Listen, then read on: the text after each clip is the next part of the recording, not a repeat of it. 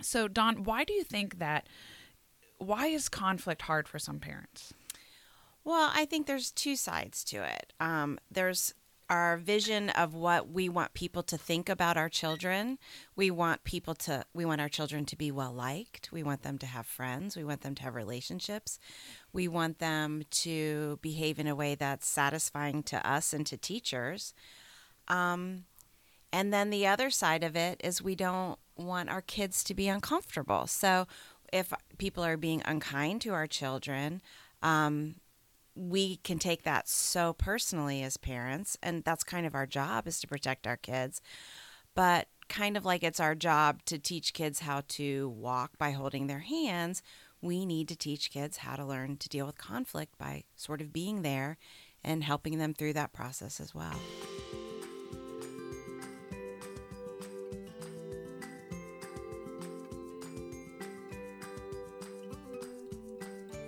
Hello, this is Amy Radowski, and I'm your host of the SYC School for Young Children podcast. Our philosophy is we believe in the social emotional development of all children, and we believe that happens within the context of free, uninterrupted playtime. This podcast is meant to serve as a parent education and as an outreach so we can reach more families. Now, our next episode.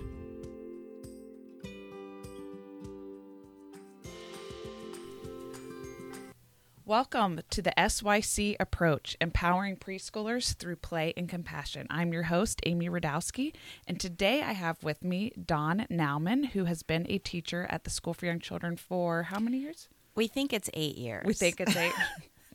I'm not real sure, but I think it's 8. It seems like 8. It seems like 8. And before you became a teacher here, you did work through your school programming. Is that right? Right, exactly. So I came here as a student for a practicum where I was going to work with kids, and I didn't leave. Yeah. Exactly. That's kind of like me, that my kids were here and then I just kept staying and didn't leave. Right. So tell us just a little bit about your background in the field and a little bit about yourself before we get started today. Okay, well, this is a second career for me. I had done a lot of kind of government work and administrative work and really loved being in the preschool environment when my kids were in preschool. And so when my son went to kindergarten, he's my youngest, I said, I think I'm going to go back to school because it felt like a good fit for me. So my son also had some behavioral challenges and some emotional challenges as a child. And I really learned how important a good preschool was for him. And I wanted to be able to provide that for somebody. That's so great. So today, this episode, we are going to be talking about conflict. We want to talk about what the importance of conflict is, how to kind of, handle that conflict resolution at home, at school, how we handle it, talking about the challenges and kind of giving you some guidelines of how to help your children resolve conflicts with that. So one of the reasons why I wanted to have Dawn on this podcast is we have the great advantage of having Dawn's perspective as she teaches in the youngest classroom in our school, as well as our oldest classroom at the school. Right.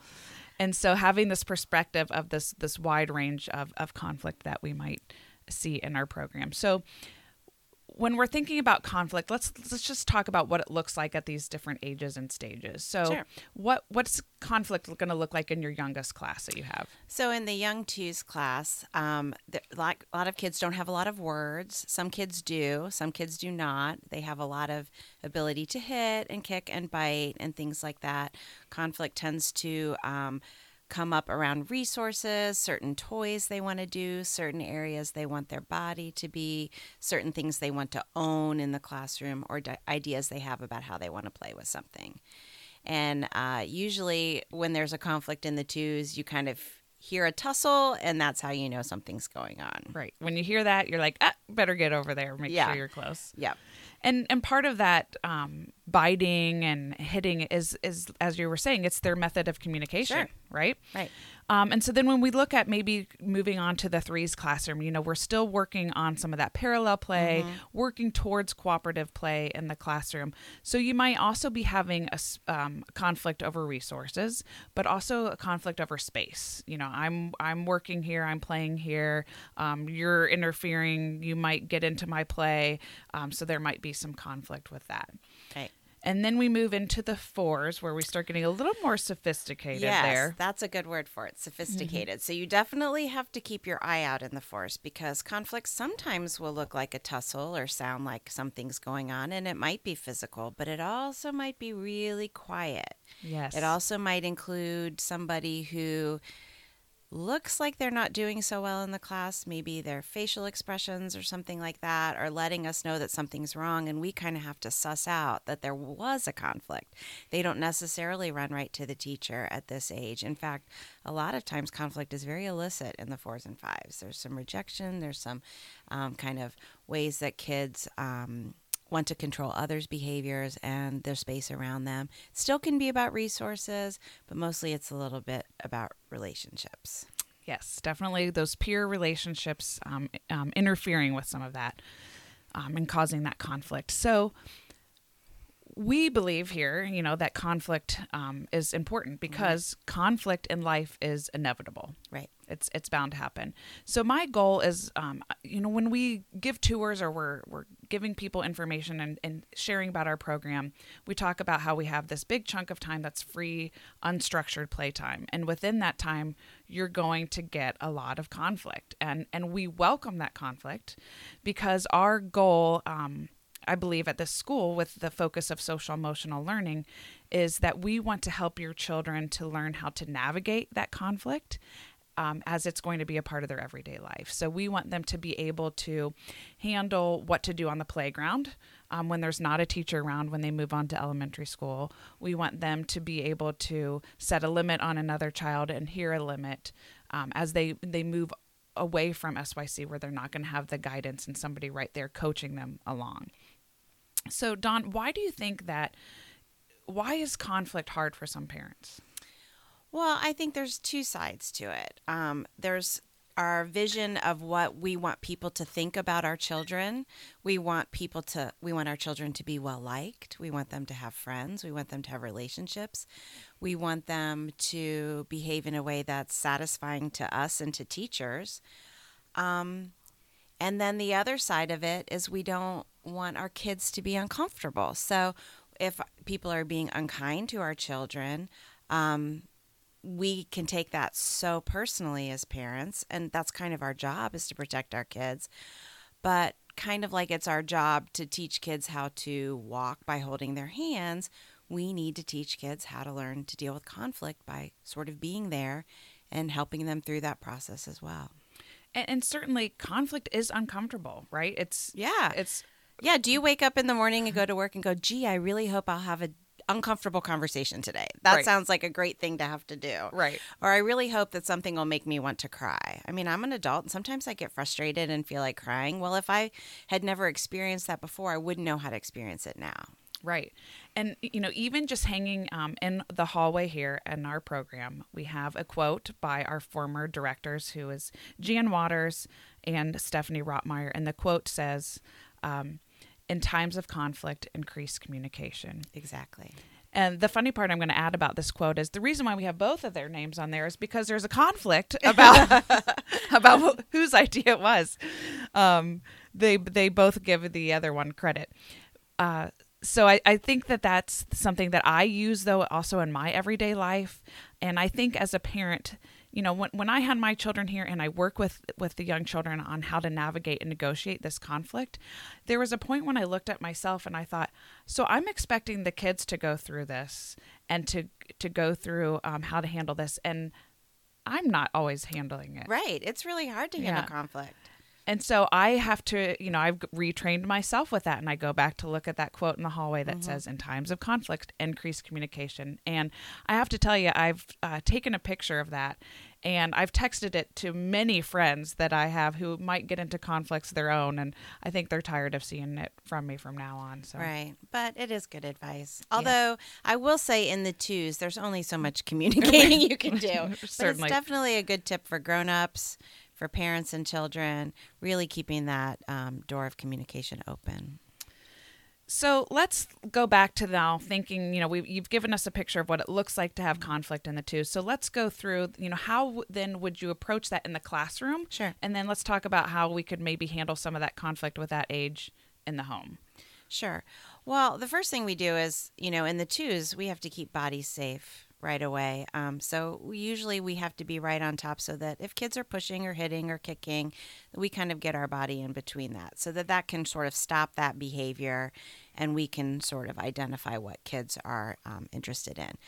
It's hard sometimes. You don't always know what someone's idea is, especially when they're not as verbal. Some kids are very verbal. Sometimes another 2-year-old can tell me exactly what happened because they saw the whole thing. Right. And they're more objective than the kids that are involved in the conflict. But first we have to kind of figure out what the idea is. So we might say, what is your idea?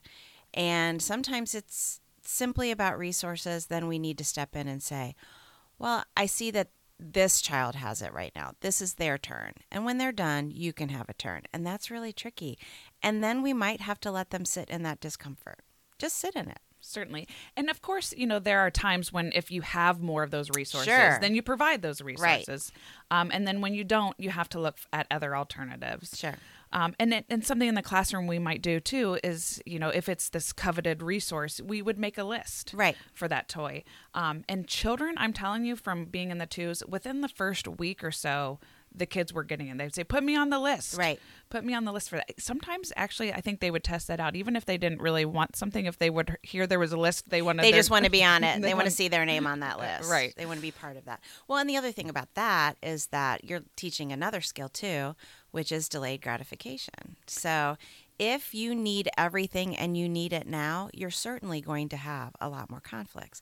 But if you can learn to delay gratification, then you can know, well, I may not get that now, but I'll get it later. And you're not having to cause such a tussle. Certainly. And waiting is also a skill. Right. Right. It is definitely a skill. So let's just kind of think of then moving on to the 3-year-old classroom or the 3-year-old child. So if we are having a conflict over space or territory, let's say, so something that we might do in the classroom is I've gotten something and maybe created a visual boundary. Sometimes kids need that visual area to know that their space is protected. And we want to honor the child that needs their space protected. But there are certain, boundaries and limits, of course, that we have to use with that. So yeah, it just gives that visual reminder to the other kids without having to use so many words. And then it also helps articulate what that child's needs are. So we might point out, I see that these cones are around John, and John is working on building the trains. So if you want a spot to work on the trains, we could maybe provide a spot for you over here with that. Now, certainly at home, I know that if you have young kids and you are cooking dinner, you may not always have the resources or the time to be able to stop to handle the conflict. So I want to just point out that I think sometimes sibling conflict. That's a whole nother animal. That's a whole nother podcast on here. But I'll just give you a quick little thing about sibling conflict. I think that my general tip on that is to generally let it go and kind of let siblings figure that out on their own, as long as physical bodies or property are not being harmed. Exactly. Yeah, because kids, they figure out really quickly that your attention is somewhere else, and one of the first ways they can get it back to them is by creating a ruckus with each other. So sometimes the conflict really isn't about the conflict, it's more about the kind of attention-seeking behavior. Sure, so, mom's busy. Just like, anytime you get on the phone, is that not when your kids always want to ask you 50 questions? Exactly, yeah. And patting me on the stomach. Right. Mom. Right. Yeah. So then let's move on to our 4-year-old. So where we, there's still also, might be conflict over the space and the resources, but it's also, we're moving more into those peer relationships and conflict with ideas. Right. Where I want to do this play. If you're going to play with me, you must do this kind of play. So describe that again, like how you might handle that in your classroom. Well, sure. I mean, like in any environment that you're in, some kids have very strong ideas about things. Some kids are more flexible. Some kids can wait for things. Some kids can let things slide, and some kids can never let things go. So you've got all these personalities involved, and kids are really playing with their peers, really playing with them for the first time. They may have been playing sort of next to them, a little bit collaboratively before they come here, but by the time they get to the 4s and the 5 classes, it is about who my peers are. And so their whole goal when they get there is to connect with those peers. And when things start going wrong, it can become a huge conflict. So when we start looking at this, a lot of times we have to think about who's the underdog in this situation, who needs a voice more than another, who tends to be always in charge, who might need to be a little bit more flexible. Really getting to know kids, observing how they play together, that is our main way of knowing how to work with conflicts later. We also need to really remain objective because some 4-year-old behavior is really hard to witness. You know, watching kids say, you can't come to my birthday party, or I'll never be your friend again, and watching other kids tell you they're never going to be my friend again. Those are really hard things to hear, but they're more a code to what's really going on. So if you can set aside your own personal feelings about that, then you can be much more objective and help with the conflict. And certainly, you know, as adults, when we are witnessing our children going through a rejection that might be a part of conflict, certainly we bring our own baggage to the table. Exactly. And we remember rejection, but we're not remembering it when we're 4 or 5. One of the people I teach with, Lisa, always says, you remember the rejection you had like in 6th grade or 8th grade, not the rejection you had when you were 4. Most people don't have that kind of memory. So really what you're doing is you're putting a personal experience that is not really relatable to the situation on it. So if you can just remain objective. I mean, I can remember my child telling me that someone told her that he didn't like her. And he didn't like her when she was in preschool. And I was like, that cannot be true because you are the most likable child I've ever met. And then I met him and she walked up to him and said, do you like me? And he said, no, I don't like you and I don't like your mother. And I was like, oh, I really needed to listen to her. This is what the kid was saying to her. Yeah. And you don't have to like everybody. And Right. she really had it right. But I just couldn't fathom that that was true. I needed to really be objective. Somebody might say that to my kid. They might think that, and it's really okay. And I think as parents and those moments, as like you were describing, and when we witnessed kind of this conflict happening ourselves, maybe it's at the playground or maybe we witness it in the classroom, is that we want to go in and fix it. Right. Right. We want to just go in there and be like, I don't want my child to be uncomfortable. I want to make this stop. This is uncomfortable for me as well. And it is uncomfortable for your children. But the thing that we need to think about with respectful conflict resolution is that if we don't master it now in early childhood, right, it's only going to be that much harder. And we want it to become second nature to them as they become an adult. It's a tool in your toolbox. Totally. Being able to do that. Yeah. So, we have this conflict with ideas happening in our classroom. And so, again, these are the times when we want to help them learn how to navigate, negotiate. We want them to be able to set a limit. We want them to be able to tell a kid, stop, I don't like that, or I'm not going to play that game. And we want the other kids to be able to hear and respect that limit. Now, is it going to happen like this every time? No. Nope. And might you have the same conflict every day? Yes. Like resolving conflict doesn't mean, okay, we took care of that conflict. Now we never have to deal with that again. Right. Just like learning to walk and talk, it's practice. Yep. It's just like monkey bars. You just got to keep doing it. That's right.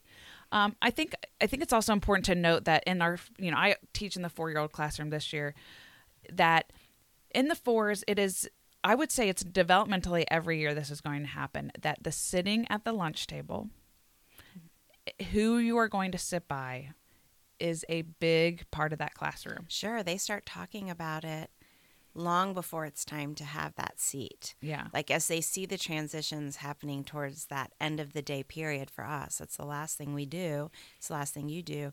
As they see that transition starting, they start talking to each other. I'm going to sit with you, or I want to be on this side, or you could sit next to me. And they're not even caught up in what we're actually doing in the classroom. They are just anticipating that. Right. And I want to point out to parents a couple of things about that. Number one, that we're social beings, right? Sure. As humans, but this is the stage of their development where those peer relationships are becoming, they're learning how to be in those peer relationships. They're gelling to those relationships. And that is what's important to them. Right. It doesn't matter that mom had told them that morning, just find a seat, just be nice. All those Right. things that we think will be helpful for them, it's all out the window. Right. And even if we had it yesterday, it's just living in that moment of what you want at that time. And to be honest and to be frank, that I want that conflict to happen now in my classroom. I want to give them as much practice on how to handle that, because I know when they move to kindergarten, to first grade and beyond in their life, it's not going to work out the way they want it. And I want to give them that practice in a loving environment. Right. Well, and they say that, one of the things we hear, the buzzwords we hear a lot is grit. Can you get knocked down and get yourself back up again? And that doesn't always mean these huge accomplishments or huge tasks that you're learning to master. It could just be, could I handle not getting who I wanted to sit with at lunch this day? Now, in the classroom, if we see a kid constantly struggling with not having a peer to sit with, we might step in, because we don't want a long-term feeling of that yucky feeling. And we might try to figure out, why is it that kids are not wanting to sit with this child? Is there something they're doing? Was there something that was going on in the play? A lot of times kids might say halfway through the day, you know what, I'm not really enjoying playing with this kid. And their way to sort of let them know that is to say later, I won't sit with you at lunch. So we kind of have to think about what is the thing that's making these kids have the same conflict over and over again. So we might make a note to the next day to really watch and see what's going on, see how they're connecting. And I think it's, like you said, it's asking more questions and listening to their answers. Just recently this came up in my class, that there was a child that said that they didn't want to sit next to somebody, and I asked more questions about it, and it turns out it was because they didn't want to see food in somebody's mouth. Sure. It wasn't about, I don't like that kid. It was like, They didn't like the way they eat. Right. Yeah. And that's just a part of it. So we talked at the beginning, though, about some quiet conflict. Yeah. And I think when we think of that, that's also looking at that there's emotional conflict. Yeah, those are the yuckiest conflicts. They are. And I was going to share an example of, that I have in my head, and then maybe you can kind of elaborate on that. But an example that I have is, there is a kid that is very well liked. This was a couple of years ago. A kid that was very well liked. Lots of kids wanted to play with her, and so then it was, though there was this a threesome here, that we had these 3 girls, and the 2 really wanted to play with this coveted player, and I could see that there was this constant push and pulling of, no, I want to sit by this kid. No, I get to sit by this kid. And the internal conflict for the kid that was this popular kid, that you could tell there was times when they wanted a break or they didn't want to be pulled, but also had that internal conflict of, but this is my friend. What if I say no? And so that can be hard to witness too, but it's also giving that voice to the person to let them know it's okay to tell your friend, I need a break. Right. Well, a lot of the times, the reason why kids like that are so desirable and so well liked is because they're flexible, and because they are unflappable, and because they don't get caught up in that sort of stuff. And that is a very common thing. I see that in the 4-5s all the time, because kids who are sort of open to other kids don't know how to set those limits. And they really need to learn that skill. Certainly. Is there anything else that you had to thinking of that? Well, I think that when you're dealing with those sort of conflicts that don't seem like conflicts, it doesn't seem like a huge problem that everybody wants to be around a kid. But when you start seeing those kids struggle, you really do need to step in and sort of give them a voice. You don't want anybody, just because a kid doesn't ever have conflict, that doesn't mean they're not feeling conflicted. I mean, they could be. You don't want your child to be a doormat. You don't want them to just let everything wash over them.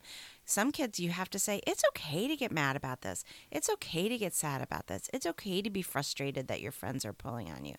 Ask them, how do you feel when your friends pull on you and tug at you and want you to be with them all the time? Does that ever make you uncomfortable? A lot of times it's hard to suss that out. And that helps me think about, kind of a process when looking at conflict as a parent or as a teacher.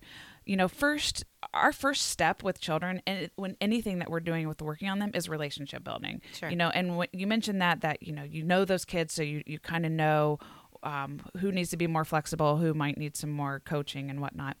So I think our first step as parents and as teachers is relationship building. It's much easier to handle feedback from somebody that loves and cares for you. Now, it's still hard. Well, when they're teenagers, it's not. Right. Okay, right. When they're younger. Dawn and I can have another podcast about raising teenagers later. But then I think our next step is to observe, right? Is to be that observer. Yes. For me, being a teacher, the most important skill that I have is observation. And so that's an example where we might let kids struggle with a conflict for a little bit longer to sort of see how things play out, especially in the beginning.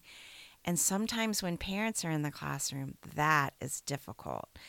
I feel a little bit like I'm in a fishbowl. I'm wondering how parents are feeling about me letting their kids struggle a little. But it's also very important for me to see how their skills are. I would never put up the big climber without really keeping an eye on a kid. Sure. And some kids need me to hold their hand to go up over the top the first couple times. But some kids just need to work at it. So observation is really important. We won't understand how kids are working with each other or not able to unless we can observe it. I'm really glad that you brought that part up, because one thing that I make sure that I share with parents, especially on tours, but also just in my classroom, is that I tell them, almost everything that we're doing is intentional in the classroom. You may wonder why I might be letting a kid struggle over something. You might wonder if I'm noticing that there's somebody crying over there. And so I encourage parents, if you have those questions and wonders, ask me. I will share with you what's going on, but almost everything that we're doing there is intentional. And it's because of those relationships that we've built with the children in doing those observations. So then I think our next step then is checking in. It's checking in with a kid, asking more questions. Does that feel good to you? Is that what you wanted to happen? Right. Just questions like that are try to not loaded question. Exactly. Like just sort of the most objective question you can ask. And I think this is going to be a specifically important one to use on those kind of quiet struggles, the ones where you are observing that there might be a struggle, but maybe they're not articulating that to you. So that's where that checking in is going to be, I think, vital to that relationship as well. So, first thing, your relationship building, then you're going to your observational skills, and then you're checking in with kids. Right. In general. So an important part of conflict, though, is for children to learn how to interpret others' emotions. That's a big one. Right? Yeah. And so that's why it's so important at a very young age for us to always be talking, labeling feelings, modeling feelings. We don't, certainly as parents, sometimes I think we're afraid to show kids our emotions because we need to show that we've got everything together. Here's my smile on my face. And guess what? We're real people. We don't always have it together. Exactly. And one thing I think that gets a little bit tricky with all that is that when we think of play as an adult, we think that play is always fun.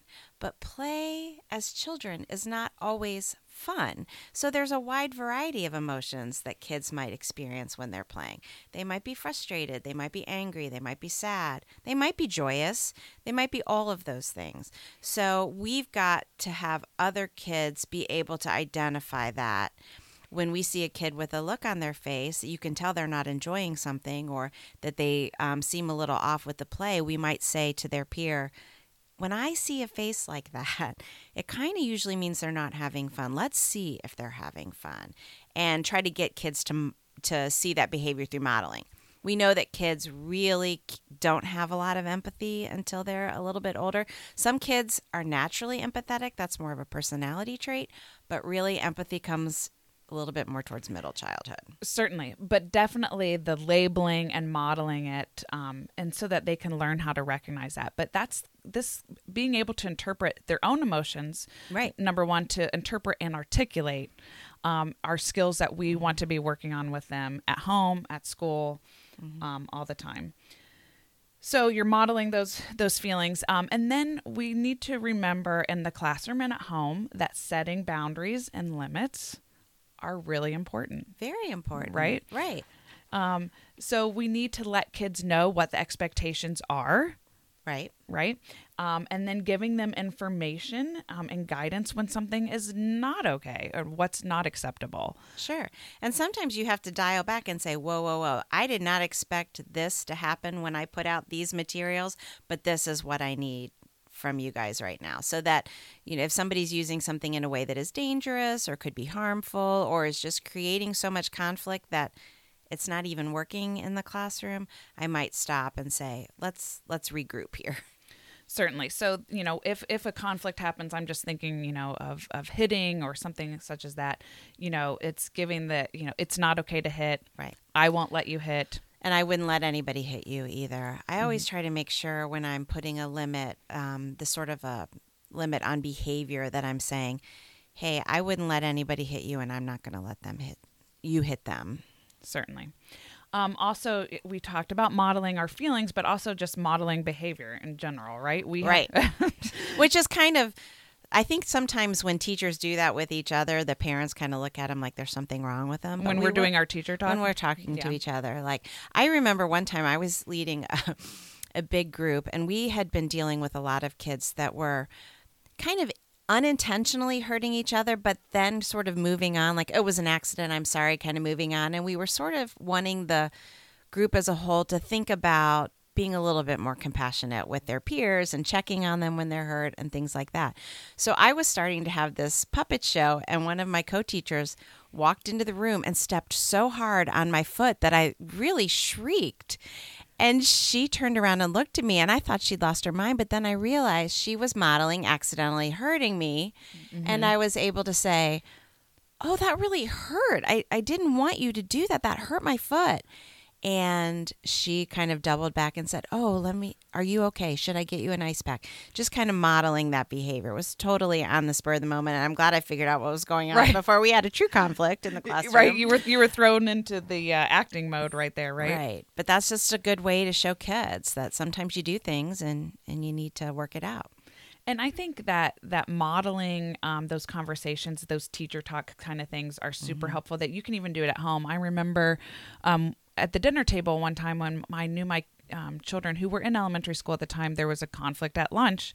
And so, I just sat down at dinner and I said to my husband, I was like, you know what? I really wanted to sit by Susan at lunch today, and she sat by somebody else. And I felt really hurt, and I was really upset about that. Luckily, my husband's caught on pretty early on to this SYC language, and he was able to pick up on that. But it was a way that I can kind of model that conversation without directly, saying it to my child. Sure, because she probably, or he or she had feelings about that. Mm-hmm. And so if they have feelings about something, you don't want to kind of open that wound, but you want to let them know that you empathize and you've been through it before. You get it. Certainly.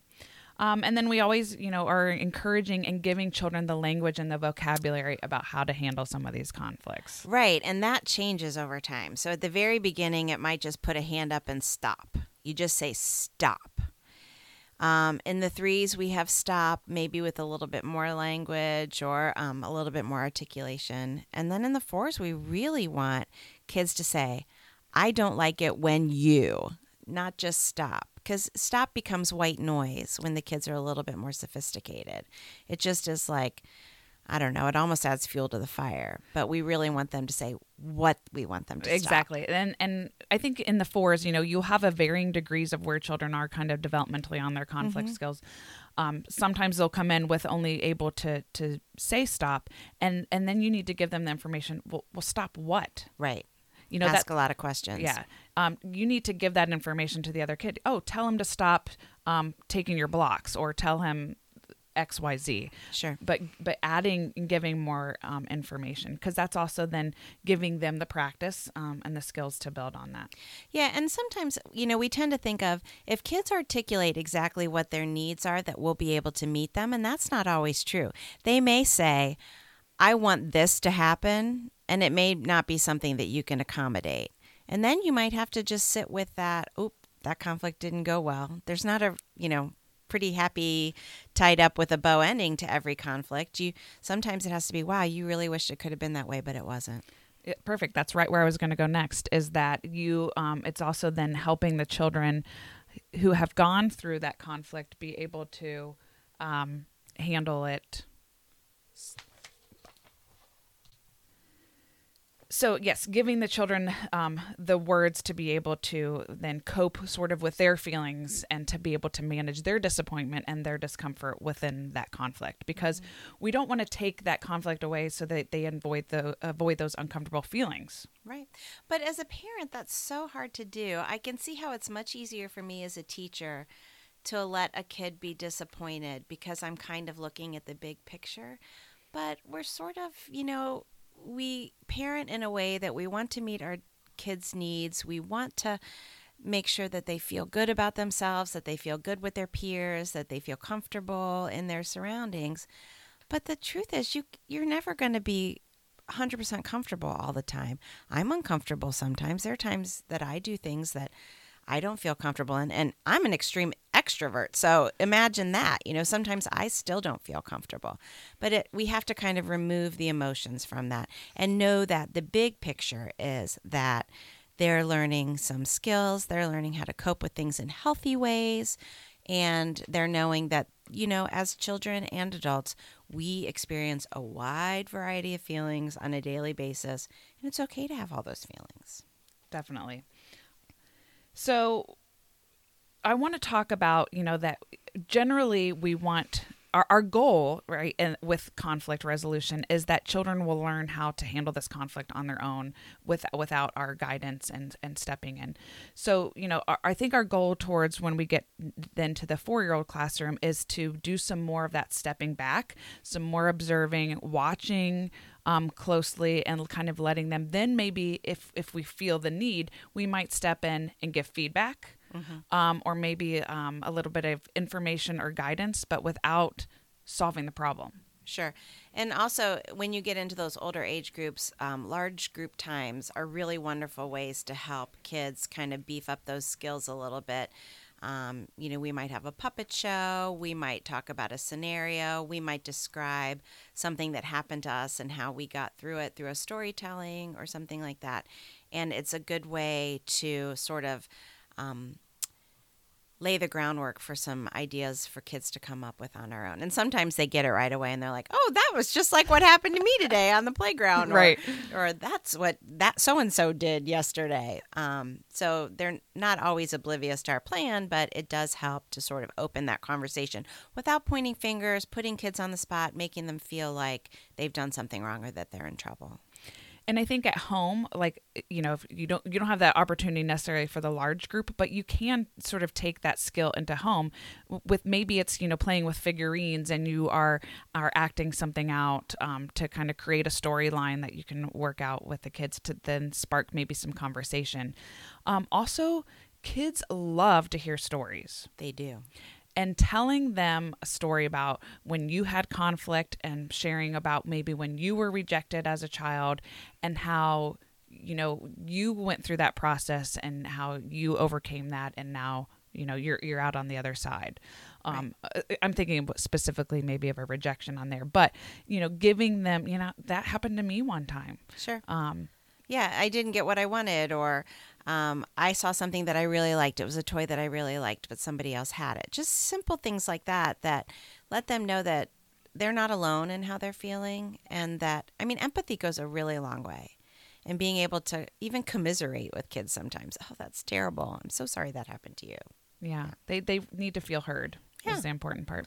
Yeah, but not to the point of perseverating. We do sometimes need to say, I know that happened a few days ago. Right. And I know that that's not happening right now.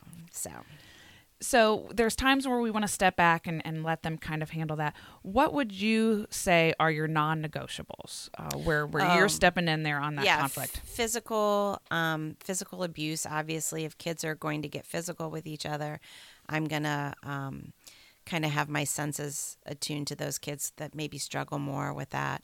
Also, just kind of teasing or manipulating other children. if behavior is to get what someone wants, but also to sort of harm other people, their feelings or their bodies, those are non-negotiables for me. So let's describe an example of what that looks like in the classroom. So what I'm thinking is, I brought a very special toy. Oh, please! I've got very special toys. I've got which this is happening. This is part of the conflict, right? So I brought my very special toy, and I'm going to have it, and I'm going to show it to you, and I want you to look at it, but no, you can't touch it, or I won't let a certain kid or certain kids play with it or touch it, but I'll let I'm having power. Right. It's like it's currency. It becomes definitely it's a payment. Right. It's your play currency there, and so I think that's a time where we would definitely kind of step in more so than letting them kind of handle that one on their own, because they haven't had the practice with those more sophisticated conflict skills, I would say. And I think the other kind of non-negotiable skill that you were saying there with the teasing is, generally our guidelines are, you can't hurt yourself, you can't hurt somebody else, and you can't hurt the property. And so when we talk about hurting somebody else, I'll include in their words. Sure. And I feel like, we were brought up with sticks and stones may break my bones, but words will never hurt me. Well, that is just not true. It's not true. It's not true. Sometimes it's much easier to be knocked down than for someone to say something ugly to you. And so I just need to let kids know that's not okay, because that's hurting. Definitely. So let's see, what else can we talk here then in general just here about this? I have a few notes here. I just want to make sure that we kind of... so this is what I wanted to talk about now. So let's do a little description of what maybe how we might handle a conflict between either a group of children or two children maybe in the force. So like, what would we, if it's more than one child there having a conflict, what's some of the language that we might use to talk to the group then right there? Yeah, a lot of times I just want to know what everybody's idea is. So you'll hear me say this a lot. Hey, what's your idea? And then to the next person, what was your idea? And the next person, what was your idea? So it might take a while to know. And sometimes I'll even write it down. Mm-hmm. That's kind of the first step. I want everyone to tell me what they want. And then sometimes I'll say, do you think your idea could work at the same time as their idea? And that's a tricky thing, because most kids will say no. It has to be my way or the highway. And then maybe the next language would be, what could we do to make these things be able to be happening at the same time? And sometimes that's a really tricky place to go.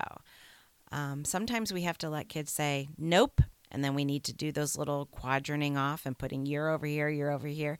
And then we kind of watch them sort of work their way back together, because the goal really is for that collaboration. They just don't really know how to do it. Right. And it just takes a practice. And I love that it's you're not jumping in. Mm-hmm. You're not jumping in to solve it. Unless, again, it's one of these non-negotiables and we jump in and, and we have to lay those limits and boundaries.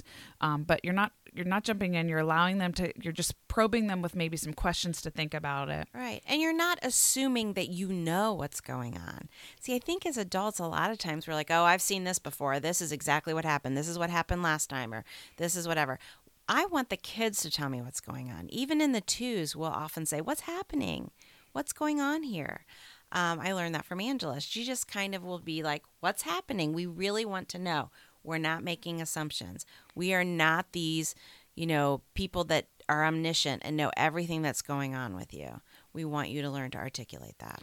Because it's also sometimes their interpretation of that's the conflict. Right. And sometimes they are wrong. I mean, sometimes their impression of what's going on, because they aren't objective, they get an idea in their head of something that they think. And when we get other kids to speak and collaborate with them, they can learn that what their idea was, that maybe a child was wanting to take something, or maybe a child was wanting to ruin their play, really was wrong. They were being super protective or a little bit anxious about it, and they really needed to hear what somebody else was thinking. Certainly. So I'm thinking about just kind of these skills, these conflict resolution skills, and I mentioned that, I wasn't always holding myself to the same standard as that I was kind of having these expectations for the children I teach. And with that. And so over my time here being at SYC, I've really, challenged myself. And I think looking at that quote every day has helped me with that. And so I've taken that out into other parts of my life, at home with my marriage, also conflicts, as I mentioned earlier, with friends. But even this week, I was happy that I handled a conflict with an adult, and it worked out beautifully. And now, will it always? Not necessarily. No. But this was a conflict that I had with, I have another job that is a part-time job where I am a coach, and I had an athlete that was there, and I interpreted some of the behavior to feeling that, we were doing a class warm up, and this athlete was off to the side, kind of doing their own thing. And I thought, I asked, "Are you doing the class?" And he said yes. And I said, "Okay," and was kind of confused why they were doing their own kind of warm up. And he joined in, and he did the class. And when class was over, I approached him and I said, first of all, I wanted to just kind of check in. Is everything okay? Maybe there was something else going on I wasn't aware of. And he said yes. And I said, well, I'm not really sure how to have this conversation other than to tell you how I feel. And I said, I feel when you're here doing your own thing that what I have to say isn't important. And his response right away was, oh my gosh. So we both had interpreted this totally different, right? He interpreted as, oh, I just needed to do more warm up because it's 5 a.m. and my body needs a little bit more. And I had interpreted that he was too good to perform this warm up that I was doing. And so we talked, and he said, oh my, goodness, I don't want you to feel disrespected. That wasn't my goal. And so I said, hey, okay, I hear that, you needed something different. Next time, just let me know that. And so I know. Right. So you told him what you needed. He told you what he needed. And right afterwards, I said, this was great communication. And he was like, yes, it was. How would we know if we didn't talk about it? If you hadn't talked about it. Exactly. And I could have been disgruntled every time this athlete came in and thought, oh, they're just Here's too good. Here's that guy again. Yeah. The one that doesn't like me or doesn't think I'm worth, listening to. So it's also, these are skills that we can use as adults to help us with these conflicts. So, Dawn, I just want to thank you so much for joining on here today. Love talking about difficult things. I know, right? Yes, stay tuned for our later episodes where we'll talk about uncomfortable topics like sex and death with your children. That's the good stuff. That's the good stuff. So, yes, thank you so much for taking the time to talk with us today. And, again, let's just end here with the quote that we've got hanging in our hallway here, that in times of conflict, increase communications. Yep. Thank you to Jan Waters and Stephanie Rotmeyer for having the conflict so that we can hang that in our hallway. So Thank you, and we'll see you next time on the SYC Approach. Bye. Bye.